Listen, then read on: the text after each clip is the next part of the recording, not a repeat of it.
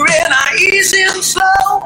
The crew and the crowd can't see what's going down with a feeling of fury in my soul.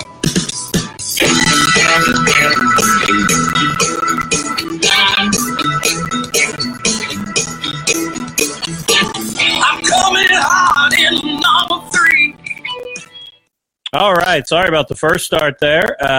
Hopefully everybody finds us again here on Facebook Live, and had some technical difficulties to start off, and hopefully we've gotten those figured out and we're ready to go here. So, Matt, welcome back after the holidays. Back in studio. Did you have a good holiday? Had a great holiday. You know, when you've got a 4-year-old and a few-month-old, it's easy to have a great holiday.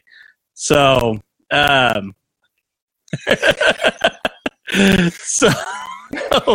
we do have some guests in studio. Yeah, as you guys can tell, we got Pete Abel and Drew Abel in the house. You guys hearing Pete say he can't hear in these headphones over there real well. So, welcome to the studio, guys. Thank you. You still can't hear anything. What? Take them off. You probably hear them now. Take what off? Just take them off. I can hear it good now. Yeah, you can go without them. It's all right if you can't hear with them. I can hear. So Pete and Drew Abel in studio with us. Before we get to talking to them, let's definitely mention our sponsors here.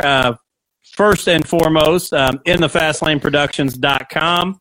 It is the place to go to make sure that you can catch all of the weekly racing action at Brownstown Speedway. Make sure you get a premium account. I know they've had the site down a little bit here over the winter, working on it to make it a more user-friendly site. So continue to look out for their updates and make sure you get a premium subscription to InTheFastLaneProductions.com. Our next sponsor is going to be Schaefer Photo and Custom Tees. Schaefer Photo and Custom Tees is the place for any race fan to get your racing memorabilia. Mark and Jamie Schaefer will work to make whatever custom photo product you would like, from prints, keychains, magnets, buttons, and much more. Stop by the Schaefer Photo and Custom Tees booth and let Bronze Bobby know what they can do for you during the racing season. Also, Brownstown Speedway season opening up here in March, and coming up right off the bat, March 16th will be the Indiana Icebreaker, and then March 22nd, the All-In 25, and then the next day, the No Way Out 40 on March 23rd. 2 complete shows on those nights. So 3 big shows right off the bat there to start the season out for Brownstown Speedway. And Miller's Termite and Pest Control. Don't get roped into contracts or high prices with the big companies. Reach out to someone who cares about you. Reach out to them on Facebook at Miller's Termite and Pest Control. Email at pest_n_peace@yahoo.com or by phone at 812-767-5657. Also, P3 Graphics is one of Indiana's premier suppliers for motorsports wraps and apparel. P3 Graphics offers great pricing along with some of the best customer service in the industry. Give them a try on your next project and you won't be sorry. Contact them via email, phone, or on Facebook at the P3 Graphics page. Find out more at p3graphics.com. One of our newer sponsors, Gilpin Electric and Generator Services. Gilpin Electric and Generator Services is a customer-first company that takes care of all your electric and generator needs. They're your go-to dealer, installer, and generator service company. Don't be stuck without power during severe weather this year. Contact Gilpin Electric and Generator Services on Facebook or call them at 812-953-1261. And Tommy Taylor, Indiana Farm Bureau Insurance. Tommy is an agent at Indiana Farm Bureau Insurance and can provide you with auto, home, life, commercial, and farm insurance. He does it with a personal touch that you just can't get with other insurance companies. For any insurance needs you may have, reach out to Tommy. He has the capability to provide you with the right amount of coverage. Brad Irwin Customs. Contact Brad Irwin Customs for bodies, interiors, fab work, setup, and consulting. With Brad Irwin Customs, you can stick them deeper. Give Brad a call today at 812-216-3900. All right. Well, gentlemen, sorry for all the technical difficulties, but welcome to Throttled Up the Podcast. Thanks for having us. Thanks again. And I'll be honest, this is an exciting night for me because I lean a little bit more to the sprint cars, and I sit here with Matt and all these late model guys and have to talk about late models all the time. And so it's really, really nice to have a couple open wheel guys on the show. Well, we thought maybe you guys were slumming tonight and just didn't have nothing to talk about tonight because you brought the sprint cars in tonight instead of the late model stuff, because I've watched this a lot, you know, and I've seen a lot of late models, pure stocks, and all them guys, and had a good time watching your program. And when I picked him up, I said, man, they must be just bottom of the bucket tonight having us. No, the last time we had somebody in open wheel, Matt came down mysteriously sick, and we called it the open wheel flu. So I've been worried that he might catch it long term. Yeah, we don't. Yeah, speaking of Caleb, he's driving a late model this year. Yeah, he's went to the dark side as well. Hey, and Drew drove one last year at the end of the season. He drove one. He practiced one at Twin Cities. So I thought I was about switching over, but not yet. Let me just jump off right there because, and I'll come back to you, Drew. But Pete, you raced several different things. I mean, you raced motorcycles to start, I believe, right, and then midgets and then sprints. Why did you go that direction than some of the other options you had? Well, when I started motorcycles, I had a motorcycle shop, but before I had a motorcycle shop, I raced and had a lot of fun and got going on it pretty good, and raced motorcycles for 10, 12 years, motocross and hare scrambles, and won a lot of titles, different titles in the motorcycle deal. Then I got too old and fat to ride motorcycles. I thought, what do I do? And my buddy Alan Barr, he's a household name with sprint cars. Oh, yeah. He's one of the legends of sprint car racing. He's the one that's got me started in motorcycles. He taught my dad into doing all that, and we went that direction. And I got following him when he was driving sprint cars. I thought, man, I might want to try that. And he said, well, you might want to try something a little smaller first. So I got a TQ midget, and I went through a couple of years of TQ midgets, and I kind of outgrew those too. So then I went to the sprint car deal, which he helped me tremendously getting started in sprint cars, him and Marshall Campbell out of Ohio. So we went that route, and I got in sprint cars, and I just loved it. It was just a big bite for me to get in there and hit every race I could. I thought at one time if I couldn't go to that race, they couldn't have it because I wasn't there, So, it was just like we raced 3 nights a week just to stay active, and it was a lot of fun. And I just caught the bug and just kept at it for several years. Pete, while we're here at the beginning, let's go back to your TQ days and tell everybody about your Chili Bowl experience you had. Not a lot of people around Indiana have actually got to, race with the Chili Bowl at all. So I know. Well, I was running TQs, which Bob Lowe, he was the owner of the midget I drove that Rich Vogler drove for him, and Tony Bentonhausen drove it too, and he had the first year of the Chili Bowl, which was '87. Was going out, and a week before that, Vogler was going to drive the midget out there for him. Well, Vogler couldn't be there the first night, so he had to get the car in the show for Saturday night. So he asked me, he says, you've been wanting to drive my midget forever. He says, you want to try it? And I said, yeah, I'd love to try it, but I said, I don't think you want me out there because I've never drove anything like that. And he said, no, you'll do fine. He says, so I went out and we went out on a Wednesday. We took my truck and trailer and his tools and his car and went out there. And that Friday night, I got qualified. We ran 7th and the night before the big race, and that got Vogler into the race. So it was a big honor to do that. It was a lot of fun, and being the first one ever, and especially being the guy to get Rich Vogler in the race, oh, yeah. which he went on to win that night, and that was a whole different story.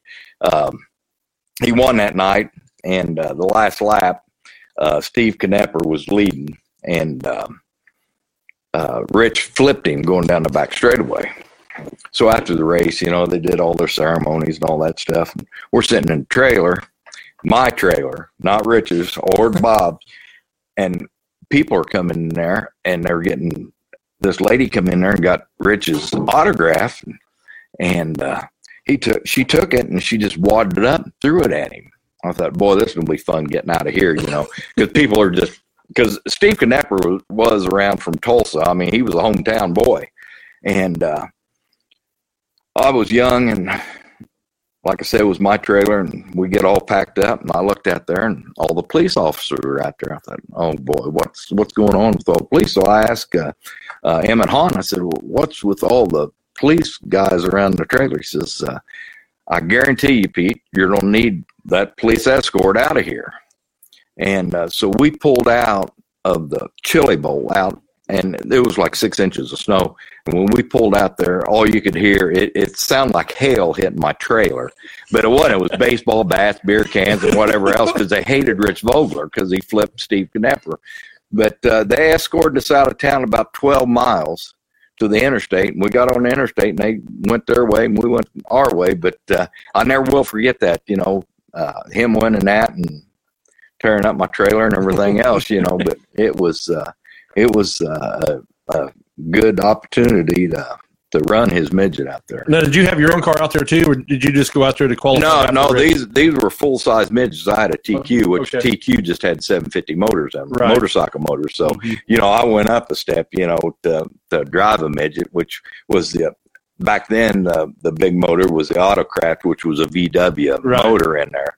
And boy, it was a fine thing to drive. I mean, it was just smooth powered, a lot of power, and I'd never had anything like it really wet my lips up to get in a sprint car then, The Chili Bowl track is so small. Did you feel you was just constantly in the corner? Did you notice the straightaway at all on the track when you was out there in that? Okay, I learned this week, and this has been, I don't know how many years ago, but the first few years of the Chili Bowl, the track was turned the other way, opposite of what it's turned now. Oh, really? Yeah, so the straightaways were really short. Oh, wow. The track was a lot shorter, but the track was, in a 90 degree, it wasn't the big length that they have now. Really? I didn't know that either. I didn't either. And I it'd been so long ago, I didn't really pay any attention, but yeah, it's a lot different. Do you have any desire to ever go back and try it again after that first year? Or? No. Nothing at all. I mean, I would love to. I would have done it because I was young, and I would have done it, but just never got the opportunity. And I didn't have a midget. And then, Bob always had Rich drive for him. So, that was a combination. It's like a Keith Kuntz motorsports deal. When you seen Keith Kuntz pull up, they're going to win. Well, back in when you seen Bob Lowe, Rich Vogler pull up, you knew they was going to win. And then Bob Lowe, he's the one used to live there on Highway 7, right, before you got to Elizabethtown, right? No, he lived in Westport. Okay. He lived right there in Westport. So I know there was a Lowe that lived there that was big into racing at one time. That was Ringo Lowe. Okay. Mm-hmm.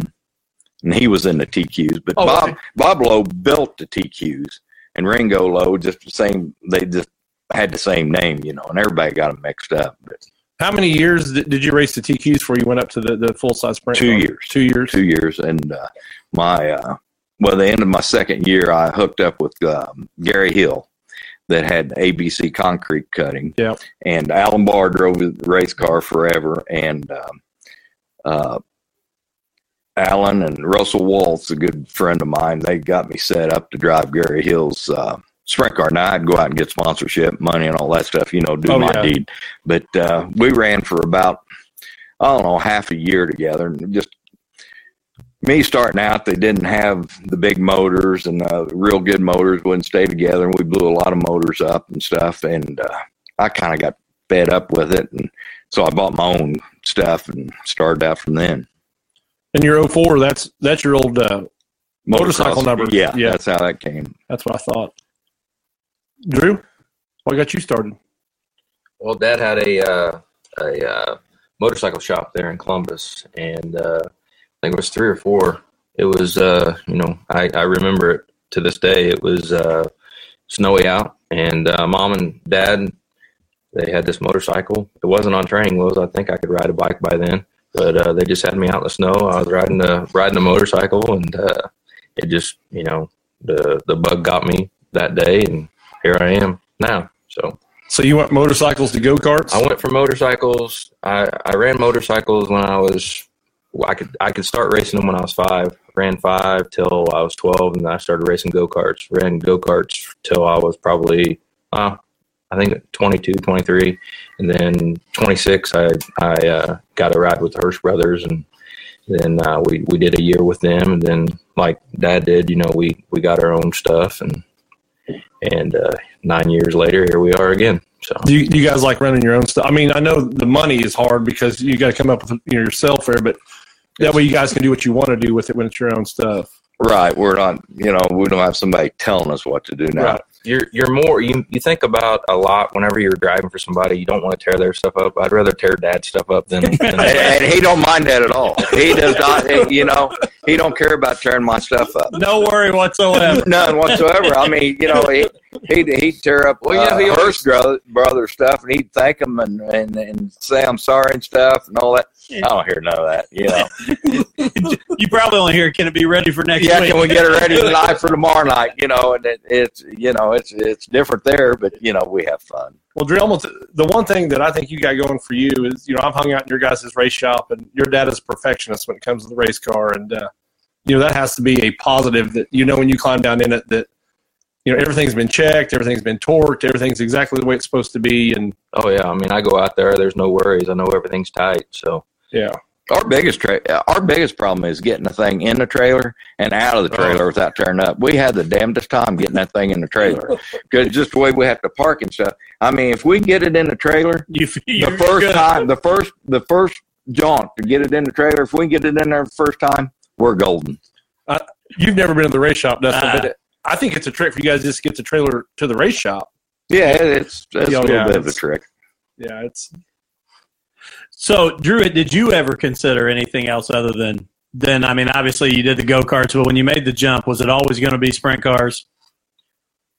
You know, I never thought I would make the jump to sprint cars. Like I told you guys earlier, I was 16 and I was chomping at the bit when, you know, my dad said he was going to step away. I was like, hey, you know, here's my opportunity. I'm going to jump. That kind of went to the waistline. He ended up buying a boat and went, you know, he was a boatman. So I had to wait 10 years, 12 years afterwards. And yeah, I always wanted to run sprint cars, but like I said, I always thought I was going to be, you know, the go-kart guy. So, Pete, did it ever cross your mind when he was 16 that maybe you should have put him in that car at that point? Or I thought about it a little bit, and I thought about my wallet. I thought, boy, a boat would be a lot cheaper. I ran a Kenyan midget, and he ran a sprint car at Fun Fest. I was 16, and it was his last race. And I ended up, I think I had fast time and won the heat race. Didn't do so hot in the feature. I think I ran like 7th or 8th, but still, I was like, you know. I've shown him something. I showed him a little bit. Yeah, that got him the bug a little bit right there. Then he had to go sell everything. I was, man, this just sucks. I mean, they say that the best 2 days in a boat owner's life is the day they buy it and the day they sell it. Exactly. But I tell you what, we had some good boating days, you know. You know what boat stands for, right? Bust out another 1,000. Yeah. We did. We had a lot of good times on Lake Cumberland.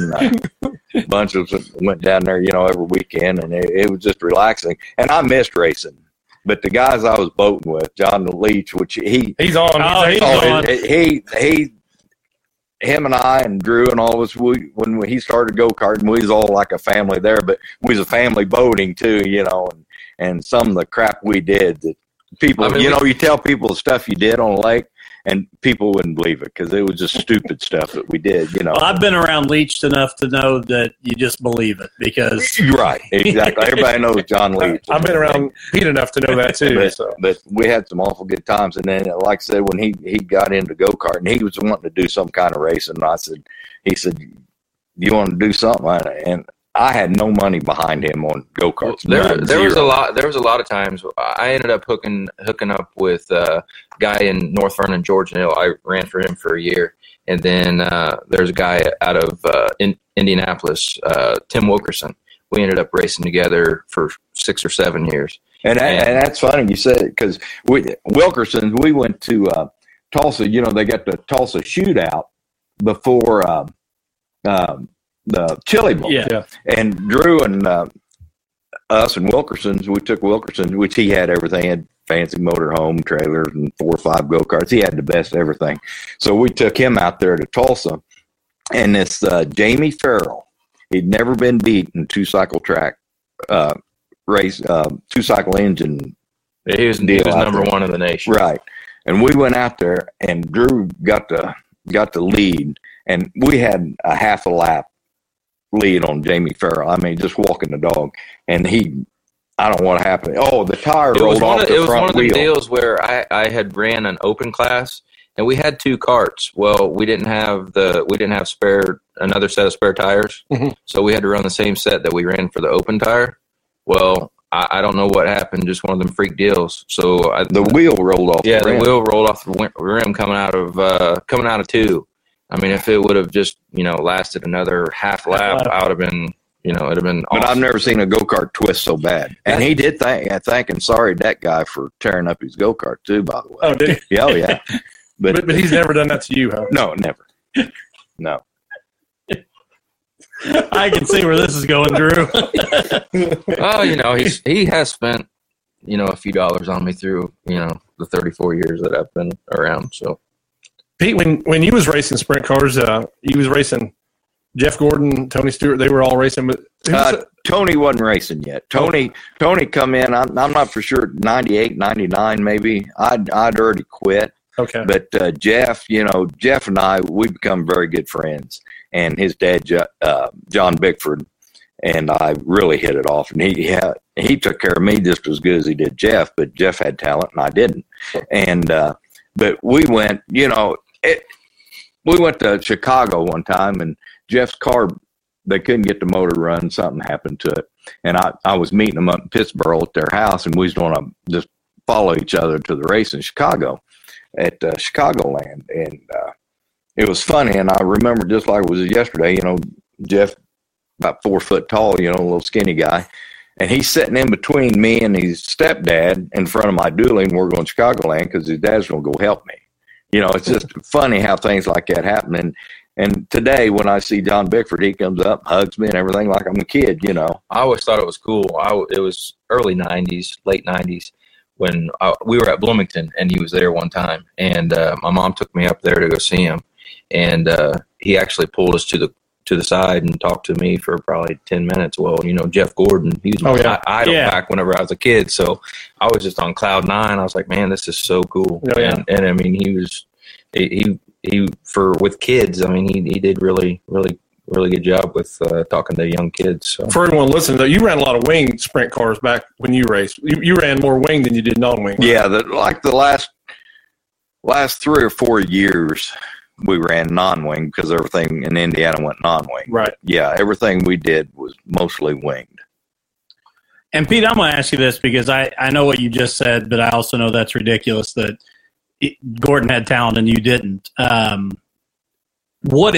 big do you think that gap is between those guys that make it to that next level? And I know it's a whole different ballgame now, so we're not going to talk about the guys now and the money and all that, but back when you were racing, what was that difference for like a guy like Gordon to get to that NASCAR level or the IndyCar level? I think it's a lot of the wrench, the guy doing the wrenches. Like John, he just knew he was a Carl Kinzer. He just knew what that car would do. He knew how to make the adjustments, and everybody tried to figure out what he did, but he was just so sharp, and Jeff was sharp too, but it was money too back then, not as much money as it is today, but the people behind the scenes, it was a lot of people behind the scenes, making the right calls on the dirt, There were some other people you really enjoyed racing with. You had pretty much all the Kinzers back then. Well, yeah, Randy and I, we were best buddies racing, and Friday nights we'd go to Bloomington race, and which everybody knows me, I drank a lot of beer, and so did Randy, and so did Steve, and all of them. But Randy and I, we were good buddies. But we'd go over to his house and drink beer after the races Friday night, and then Saturday we'd all meet in Lawrenceburg, run to Lawrenceburg Saturday night. Well, Randy and them would come to our house and stay Saturday night because we'd go to Hopstad every Sunday night. Yeah. So we'd be racing 3 nights a week. So they'd come, and it was just a big family, and Bob Mahalia, they was just family, and we had a lot of good times. Who's been your most favorite guy to race against, Drew? I mean, there's a lot of them. I would say probably, I always looked up to Levi Jones. Whenever I first started, the first couple years, I got to run a few races with him. Him being a multi-champion and running for Tony Stewart, which is one of my idols too. That was one of the bigger guys. I'll tell you a guy that really surprised me is T-Metz, Thomas Oh, Mesereau. yes. Mhm. We're at Eldora. I took Drew to Eldora, and he'd never been to Eldora before in his life, and he went out. Hold on a second. Hey, I'm talking. So when we get over there, I'm so nervous just because of what that track, who's all been at that track. Oh, yeah. It was I mean, it was amazing. But anyway, we go out and win the heat race, and we get ready. And no, it was hot laps, and guy would just spin. We just can't get a feel for the racetrack because it's hard slick, and it's just different, big, wide. And then I'm working on the car, and all of a sudden I look behind the car, and there's T-Mez. What's he doing around my race car? Well, he took a likings to Drew for some reason and knew Drew could drive a race car. Well, he was over there trying to set that car up so he could drive it. And he come over, and like I said, we went out and won the heat race and won the or didn't win the feature, but we ran 7th or 8th in the feature. But it was just something like this. T-Mez, he was always a hot shoe, and I'd never talked to him a day in my life, but he just, so how he liked Drew. He said, I said, what are you doing, T-Mez? He said, well, I come over to help Drew get this pig running around this racetrack. I said, well, thanks. We've talked about that on here, though. It is amazing kind of how that happens in the pits at the racetrack. And as a fan, when you're just sitting in there, you don't always see that. Right. A guy that's a competitor, that they constantly will come over and try and help guys get better and compete and do those kind of things. That's like we tell people, our trailer's open. If you need anything, you break down or whatever. I mean, you don't want to beat somebody that because of a parts failure. No, before a feature, you don't roll like that. No, have you ran any wing stuff, or are you all non-wing? That look tells everything. Yeah. So there's been a few times where I've told Dad, "Hey, why don't we get a wing car?" Well, we don't have the motor for it. Well, I'd like to get a wing car, but traveling, you've got to travel so much farther, and I'm not big on 2 hours is about enough for me. I'm not a big traveler. I like to go race, come back home with kids and all that stuff. So, I mean, I would love to try a wing car. I had an opportunity last year, but it was with the Hirsch brothers, but they had some motor failures the night before, so I ended up I was sidelined for that night. But so you've never even tried a wing car then? No, never have. Pete, how much of a difference was it when you went from running wings all the time to running a non-wing? Did you have to change your driving style because the wing wasn't catching you anymore? Yeah, it's like driving a car with studs and the tires on ice, and then you take them studs away. Oh, really? It's that big of a difference? Oh, yeah, it's a big difference. The wing cars, you drive them. Don't get me wrong. I respect everything that they do. But when you take that wing off, it's a whole different animal. Wow. I didn't think I knew it would make a difference, but I didn't think it'd be that big of a difference. No, it's a big, big difference.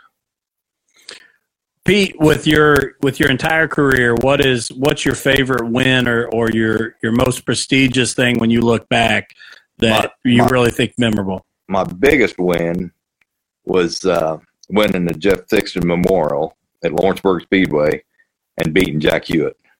That was a big win. And Leon Thixton and I were he's a great friend of mine. And to win it under his son's honor, was just a great deal. You're in the Hall of Fame down at Lawrenceburg, right? Yeah, 2 years ago. That's why I thought they put you in the Hall of Fame down there. So, What's your favorite win so far, Drew? Well, I'd like to get there. No, I mean I've won heat races. I've been real close, in the feature. Ran, I think 2-3 years ago we ran second 8 times in 1 year. I mean, it's just it's there. I can't capitalize on it, I guess. And you chased that Boss Series 1 or 2 years there, didn't you? No, we ran a few races, but I thought you guys actually went. No. They travel so it's Ohio. They go Pennsylvania, and it's a great series, though. Don't get me wrong. Oh, yeah, if we could, we would, but it's just 5-6 hour drives for us. But anytime they're close, we tried to get. We didn't so much this year, but we tried to go one time. Yeah, we tried to. We got almost. We got to burn house, but it's a great series. And Drew, when you talk about, you running second all the time, when you go back and you look at that race or those races and what do you look at to adjust to try and come back? Because I know I've asked a lot of the drivers that have come on. You don't want to make a ton of changes and throw big changes at your driving style or the car. So what in your mind do you think is that next step you have to take? I don't think it's so much the car. I think it's me, as in, a driver. You're thinking, I've got 2-3 laps left. What do I need to do different? Well, you do something different. Maybe you shouldn't have done it. You should have just kept your line, and you would have probably blown past that guy a lap or two before the race was over. I just think when you're in that car, you're thinking so much, you just overthink things, and that's my problem I've got right now. So with all the adjustments you have in the cockpit, do you think you over adjust there too? Sometimes you can forget that. Just when he gets in that car, I tell him he can don't tell me touch to do. nothing, He can tell me he to do won't do it. something. Oh, really? And Yeah. I'll do it, but then he can tell me something on a yellow flag, and I think a few times he's heard me. He's not nice either. But they're just being a young driver. There's the shocks are just ungodly to try to learn. I've been at it for 30 years, and I still have trouble with them. And then you take somebody 6-7 years experience and give them shocks and try to tell them what to do.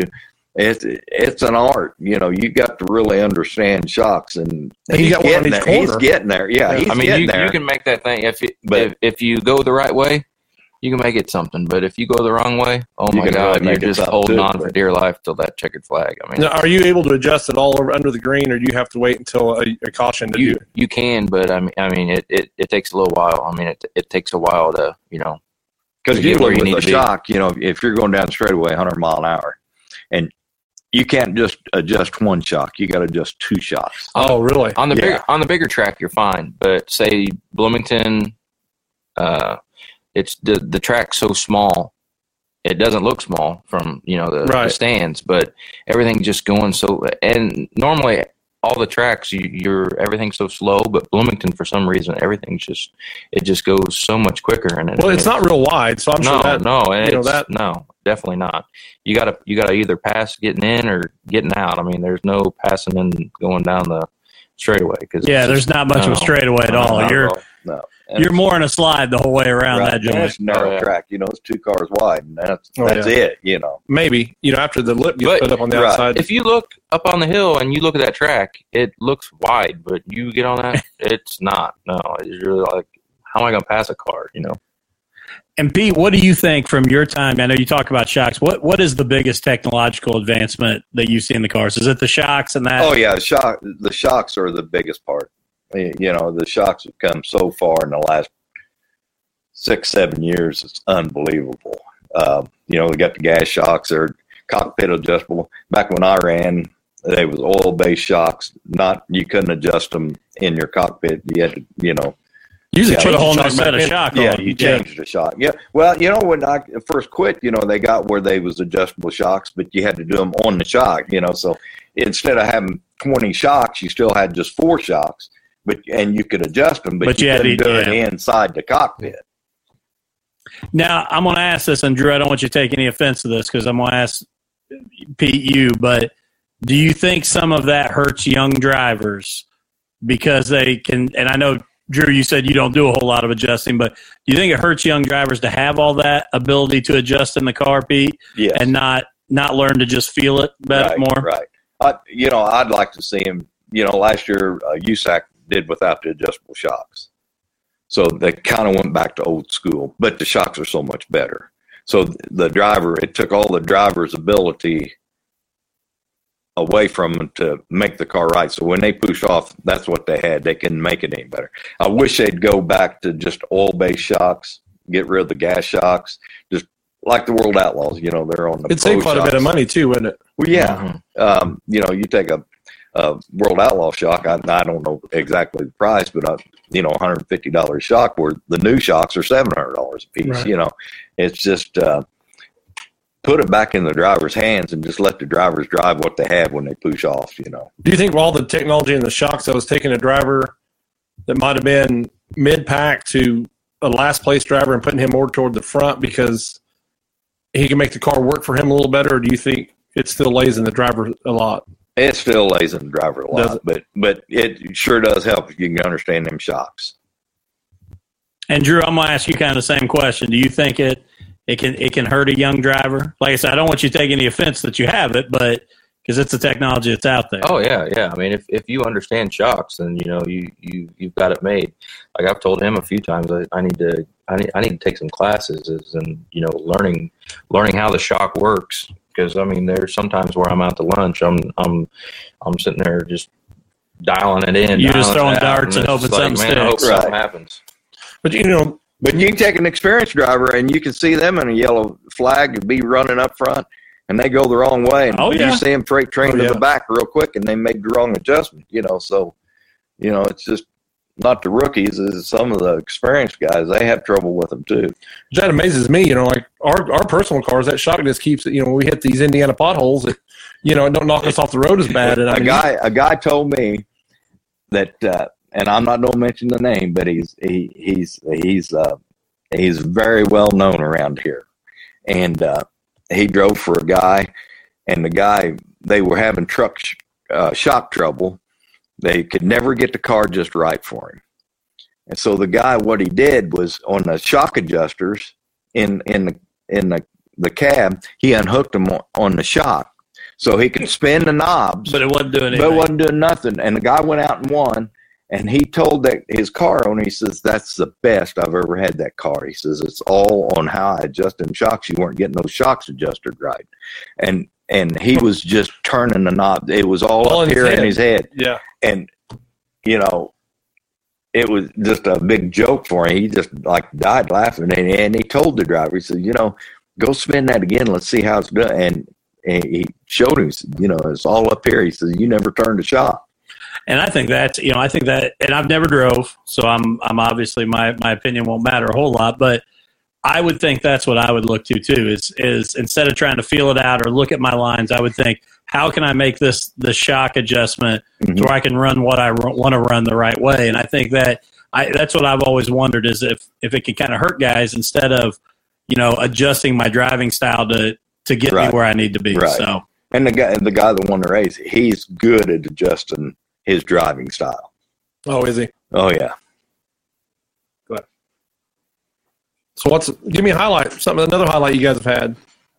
Well, I don't know. I live a pretty boring life anymore, I don't know. We're just trying to get everything ready for this next coming season.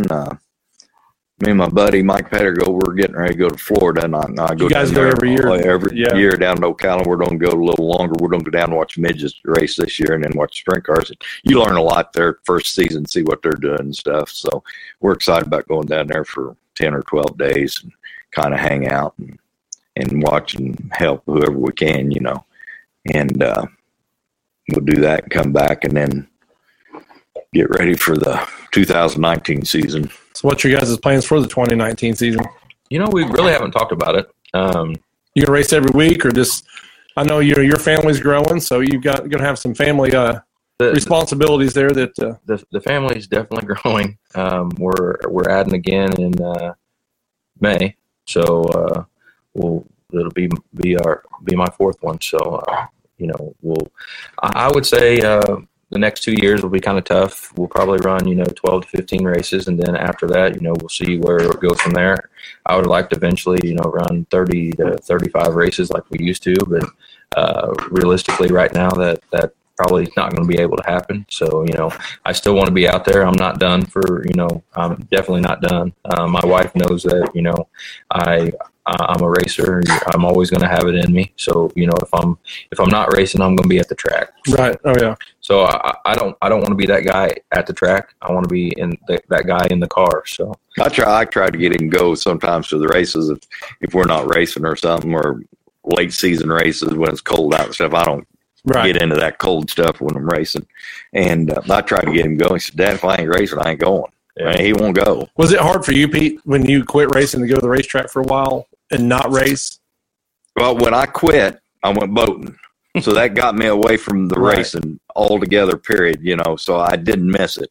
But, I'd go 1 or 2 times a year and watch it, and it killed me.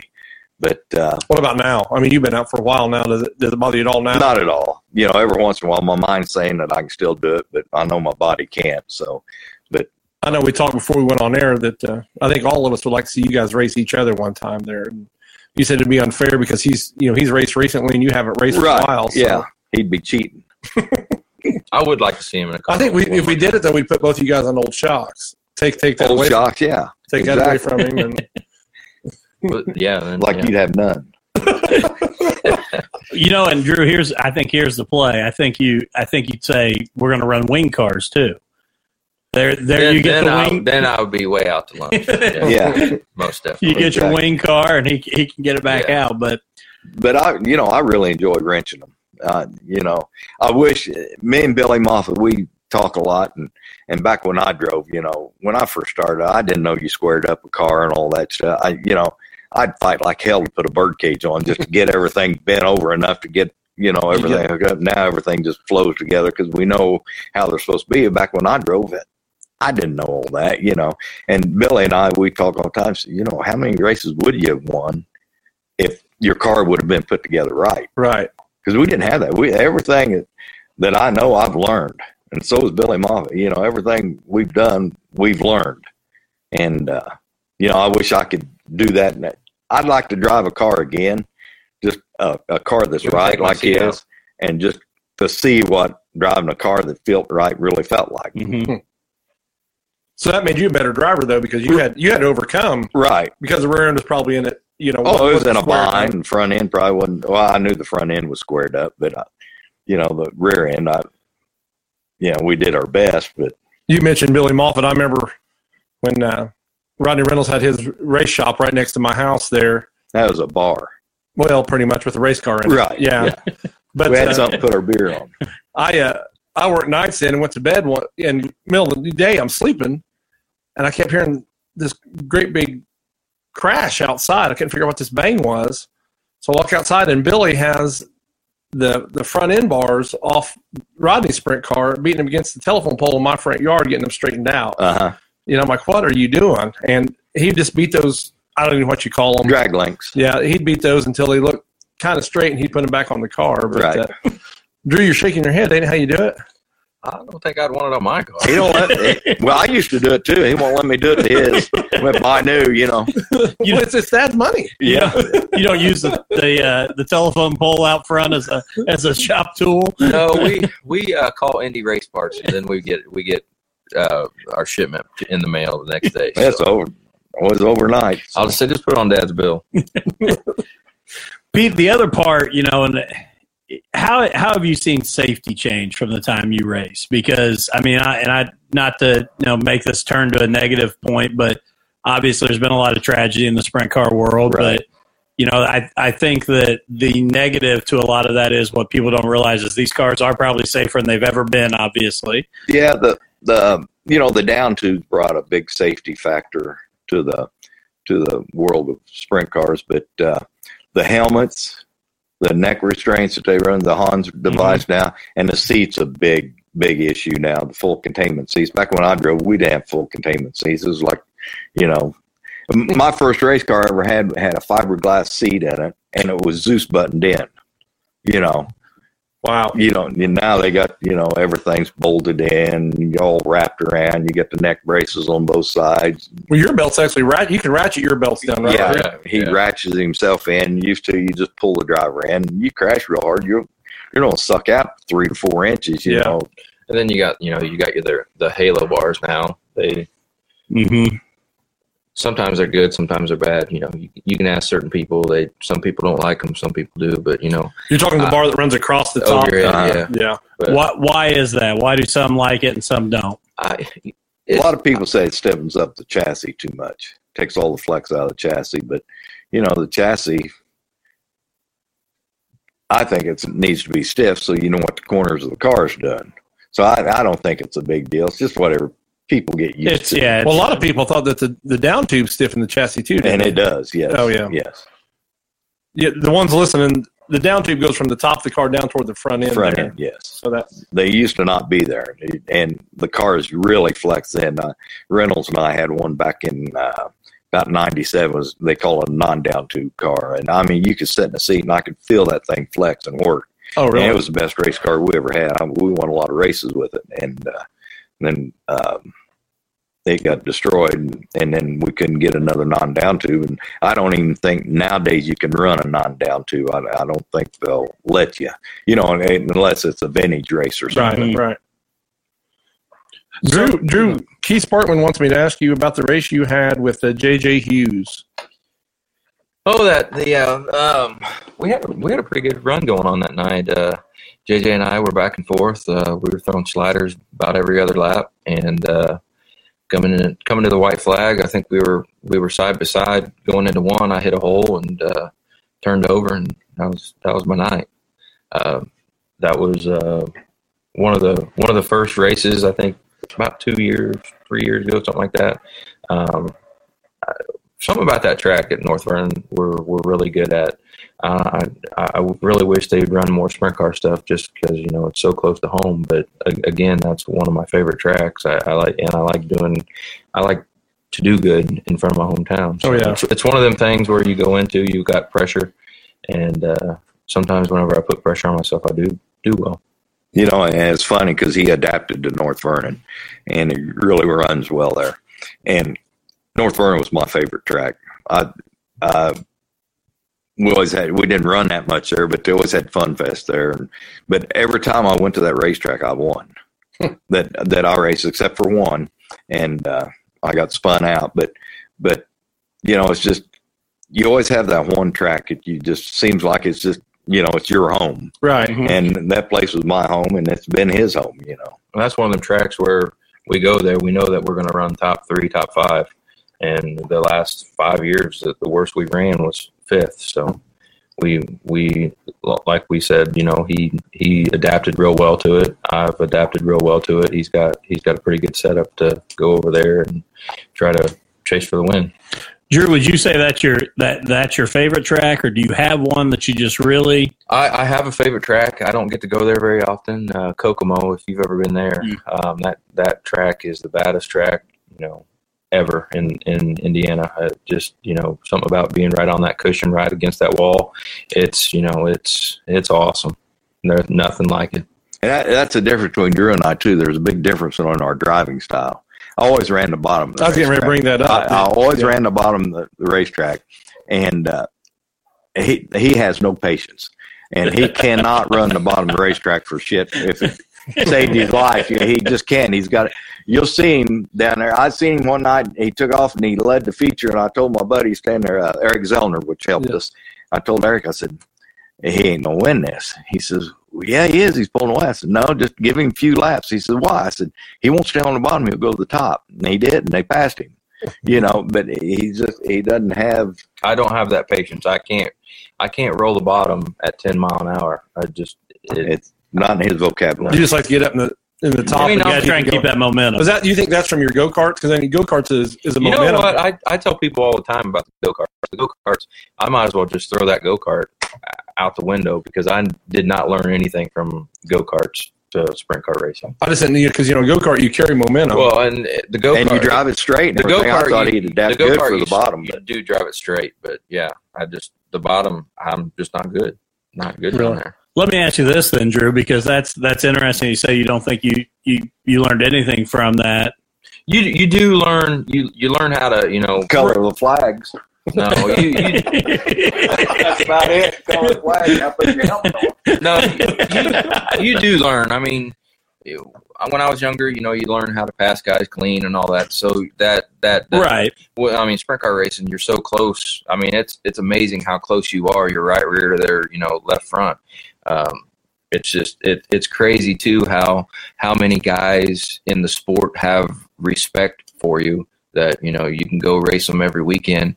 You're going to race clean. You're not going to run them dirty, but you're going to run them as hard as you can. Mm-hmm.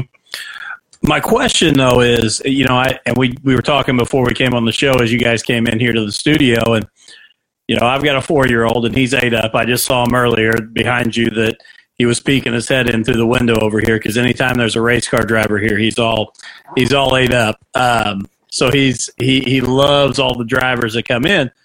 What would you suggest for a kid? Would you put a kid if you had a young driver? Would you put him through go-karts again, or what do you think would be the answer? Well, I am going to have a young driver. I don't know what he's going to run, but I think if I ever put him in anything, I wouldn't put him in a go-kart just because the roll cage thing. Mm-hmm. It's just not. I've been around it. I would say for a parent, put him in an outlaw kart. Put him in quarter midget. Keep him safe. It really seems like that outlaw kart is really growing. The outlaw kart is very big in Oklahoma, the California area. They're actually in North Vernon over at the fairgrounds this year. They're going to start running them on Sundays. So I think that's going to be a big plus. And I think you're going to see. I think you're going to see some big time midget drivers down there racing. I think it's going to be a big deal for Sunday nights for people to go out and see. I think you're going to see some of the big name guys come down and run their outlaw karts because there's not that many outlaw kart races around the state of Indiana. And then Perry's doing that deal out at fairgrounds every Sunday night, and it's going to be great. I think it's going to be big. I think people ought to come out and watch I'd be interested in running it a couple times. I mean, them things, I don't know if you guys ever seen them. Oh, yeah. Them things. Dustin Carr's son, he races an outlaw kart. I mean, them things are ungodly fast. Yeah. I mean, they're just they're fun to watch. And them teaches your kid how to race. I mean, it's back and forth all the time. So, well, and I know I've joked on here, and I've told Matt before. My wife didn't grow up around racing at all. My wife grew up showing cattle, and I'm trying to keep from having to show cattle all summer long. I'm trying to get to the racetrack, so I'm pushing my son that direction. And the first time I took her to the race was the No Way Out, and we're watching the sprint cars roll out, and I said, man, if he wanted to do something, this would be it. And it wasn't no faster than I said that, and somebody went tumbling down the back stretch, and she looked at me and said, you got to be kidding me. And I thought, just get out and give us a thumbs up, please. Because I get where she's coming from with it, but, I that was my whole deal with the go-karts as well, as the fear of the no roll cage and just – the injuries that could happen. I've just seen so many people, they're crushing their legs or arms because they're flipping over. So what's your first reaction? You're going to either take your arm out there or you're going to take your foot. So, I mean, it's just a bad deal. So, I mean, my kid, what I would do is definitely, they'd have roll cage. Well, you brought that up. Nick Megal has a picture of Dakota there with his arm. He's got his arm stuck out when he gets bicycles. He was very lucky. Yeah, I mean, he had his arm out there. And, yeah. And what keeps you from? I mean, that is your reaction. What keeps you guys from? I know you guys have both tumbled in a car. I grip the steering wheel and shut my eyes. That's all I do. Pete, what did you do? I held the steering wheel. Just rode it out. Yeah, hope you woke up. All right, coming up the 23rd of March, man, is a No Way Out. You going to make an attempt at it, or that won't happen? He'll be in Florida. I'm in Florida. So you're not going to make him? He won't go race without me. I knew he said that earlier. I've always told him, I said, take a car, truck, trailer, but he just won't do it. We may have to, we may have to go to that, but we'll just see.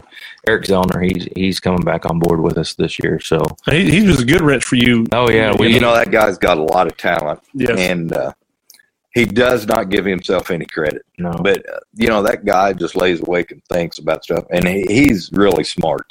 And this last year he had some health issues, and he had to take some time off, but he got all straightened back up. In the last two races this year, he come back on board to help us and stuff. But one race we got rained out, and then we went to the Kokomo deal and had a little trouble there. Not racing trouble, but he had to leave. And, it was all three rainouts. So, we never – and he had some new setups in the car that I thought was really going to work because he pays attention. And Eric's raced too, so I think. Oh yeah, he's won some championships. That's a big part with me.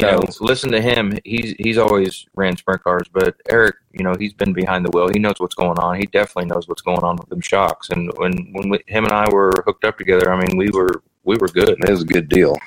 I know Eric's raced TQ, and he's had some time in a late model himself, and.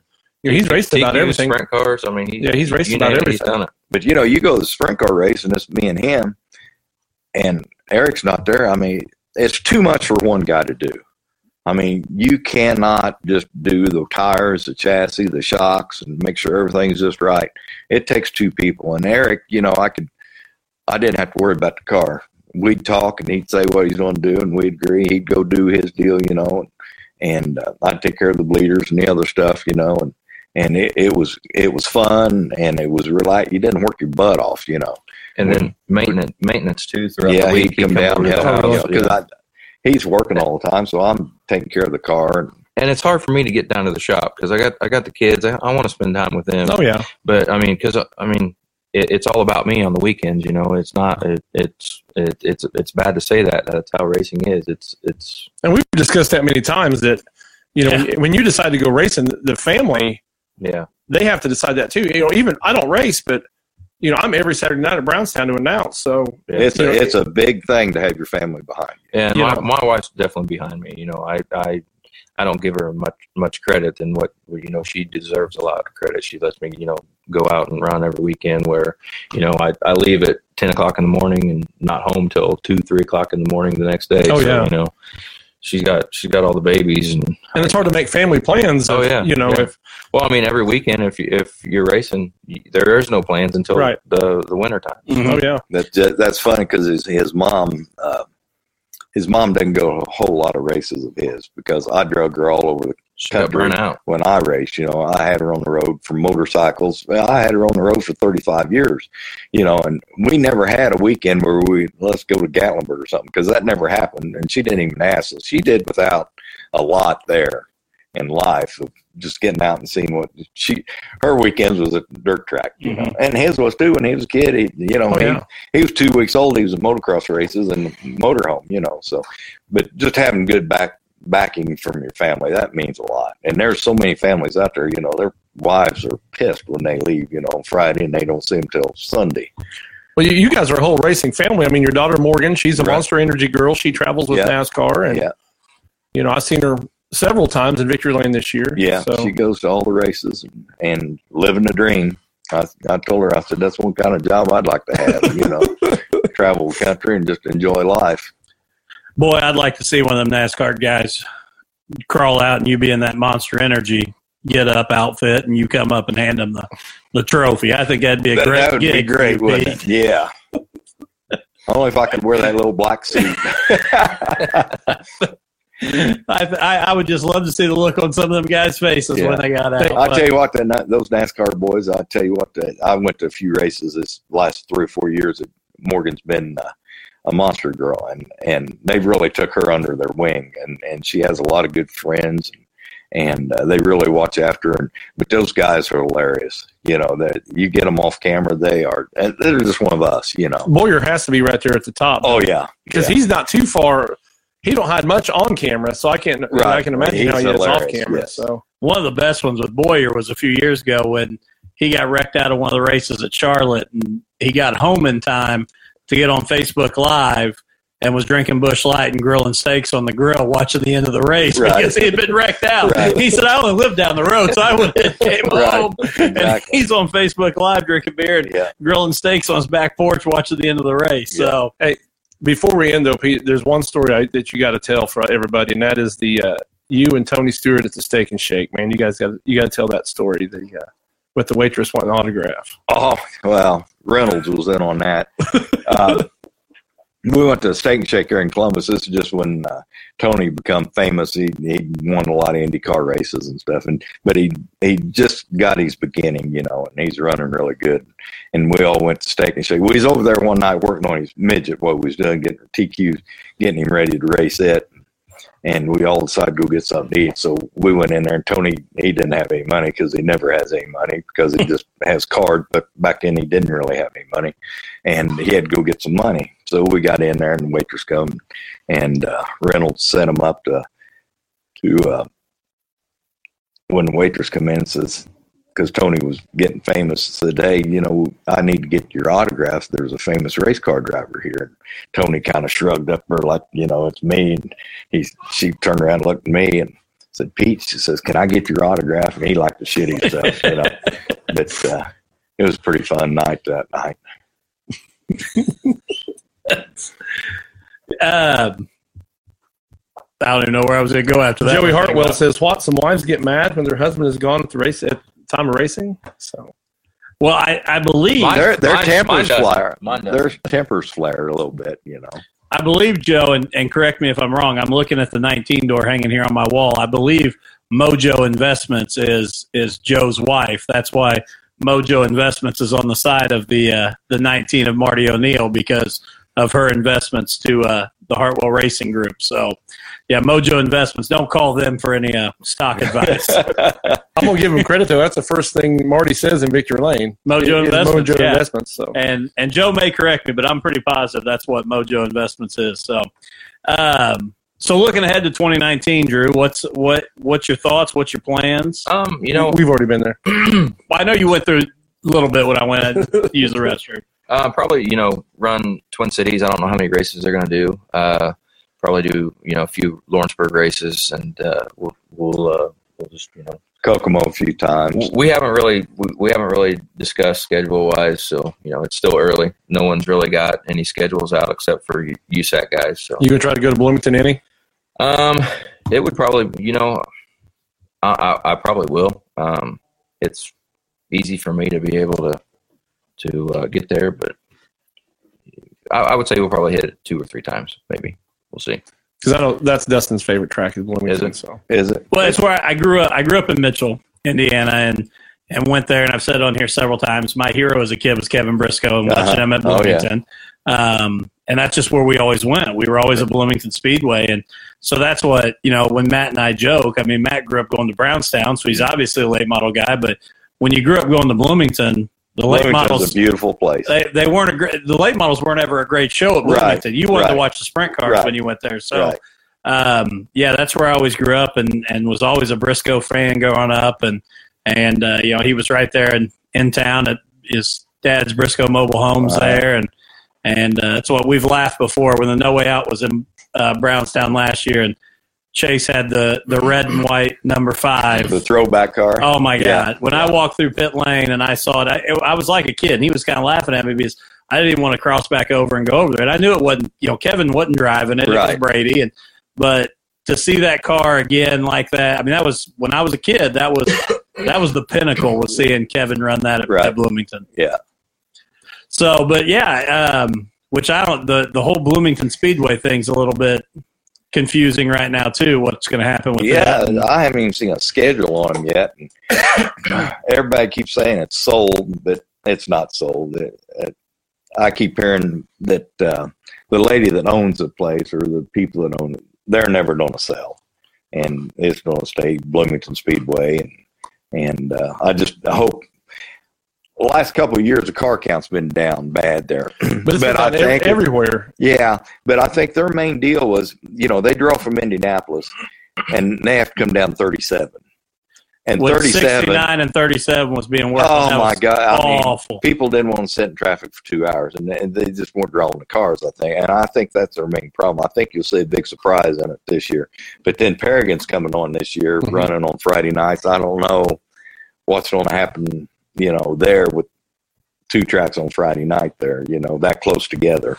Yeah, I would hate to see anything happen to Bloomington Speedway. Yeah, I mean, it just, that is I mean, they fill that hill every Friday. I mean, they don't get the car count, but they fill that hill. Oh, the people will come out. There's no doubt. Yeah. I mean, and like I said, that was an iconic place to go and watch sprint cars run. That is it. So, Drew, I do want to ask you this, because I know before we kind of got started, we had some technical difficulties. We talked about you running a late model last year. Is there any intrigue at all? I hate to bring up the late model deal because we've had so much fun with sprint cars tonight, but does it intrigue you at all? I mean, I'm looking for a hard no here. They're very big. They're very big race cars. I mean, I don't know. I told Dad, it might be something in the future that I would look at and maybe do. I ran one time. Right now, definitely, it's not my time yet. When it is, I would like to run that Ted Collins Memorial race. Then there's the Wilson, Bobby Wilson Memorial. I'd like to run that. That kind of means something to me. But other than running, a fender car, I don't have anything against them. But it's not my cup of tea. You take a sprint car driver and you put him in a stock car. And I was going to write this down on paper when he got into one. I couldn't go watch him because I was out of town.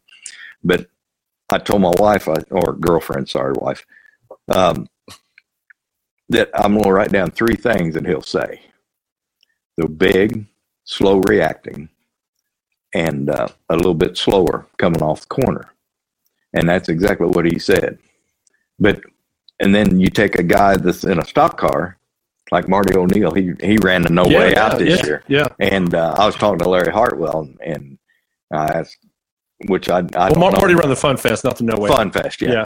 But I don't know Marty. I've been around him a little bit, but not to really know him. But I asked Larry, I said, what do he think? He says fast and no side bite.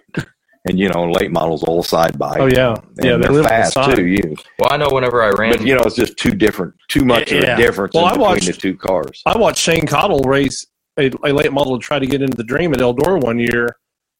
And he looked like, and Shane Cottle, I think, is a good race car driver. Good shoe.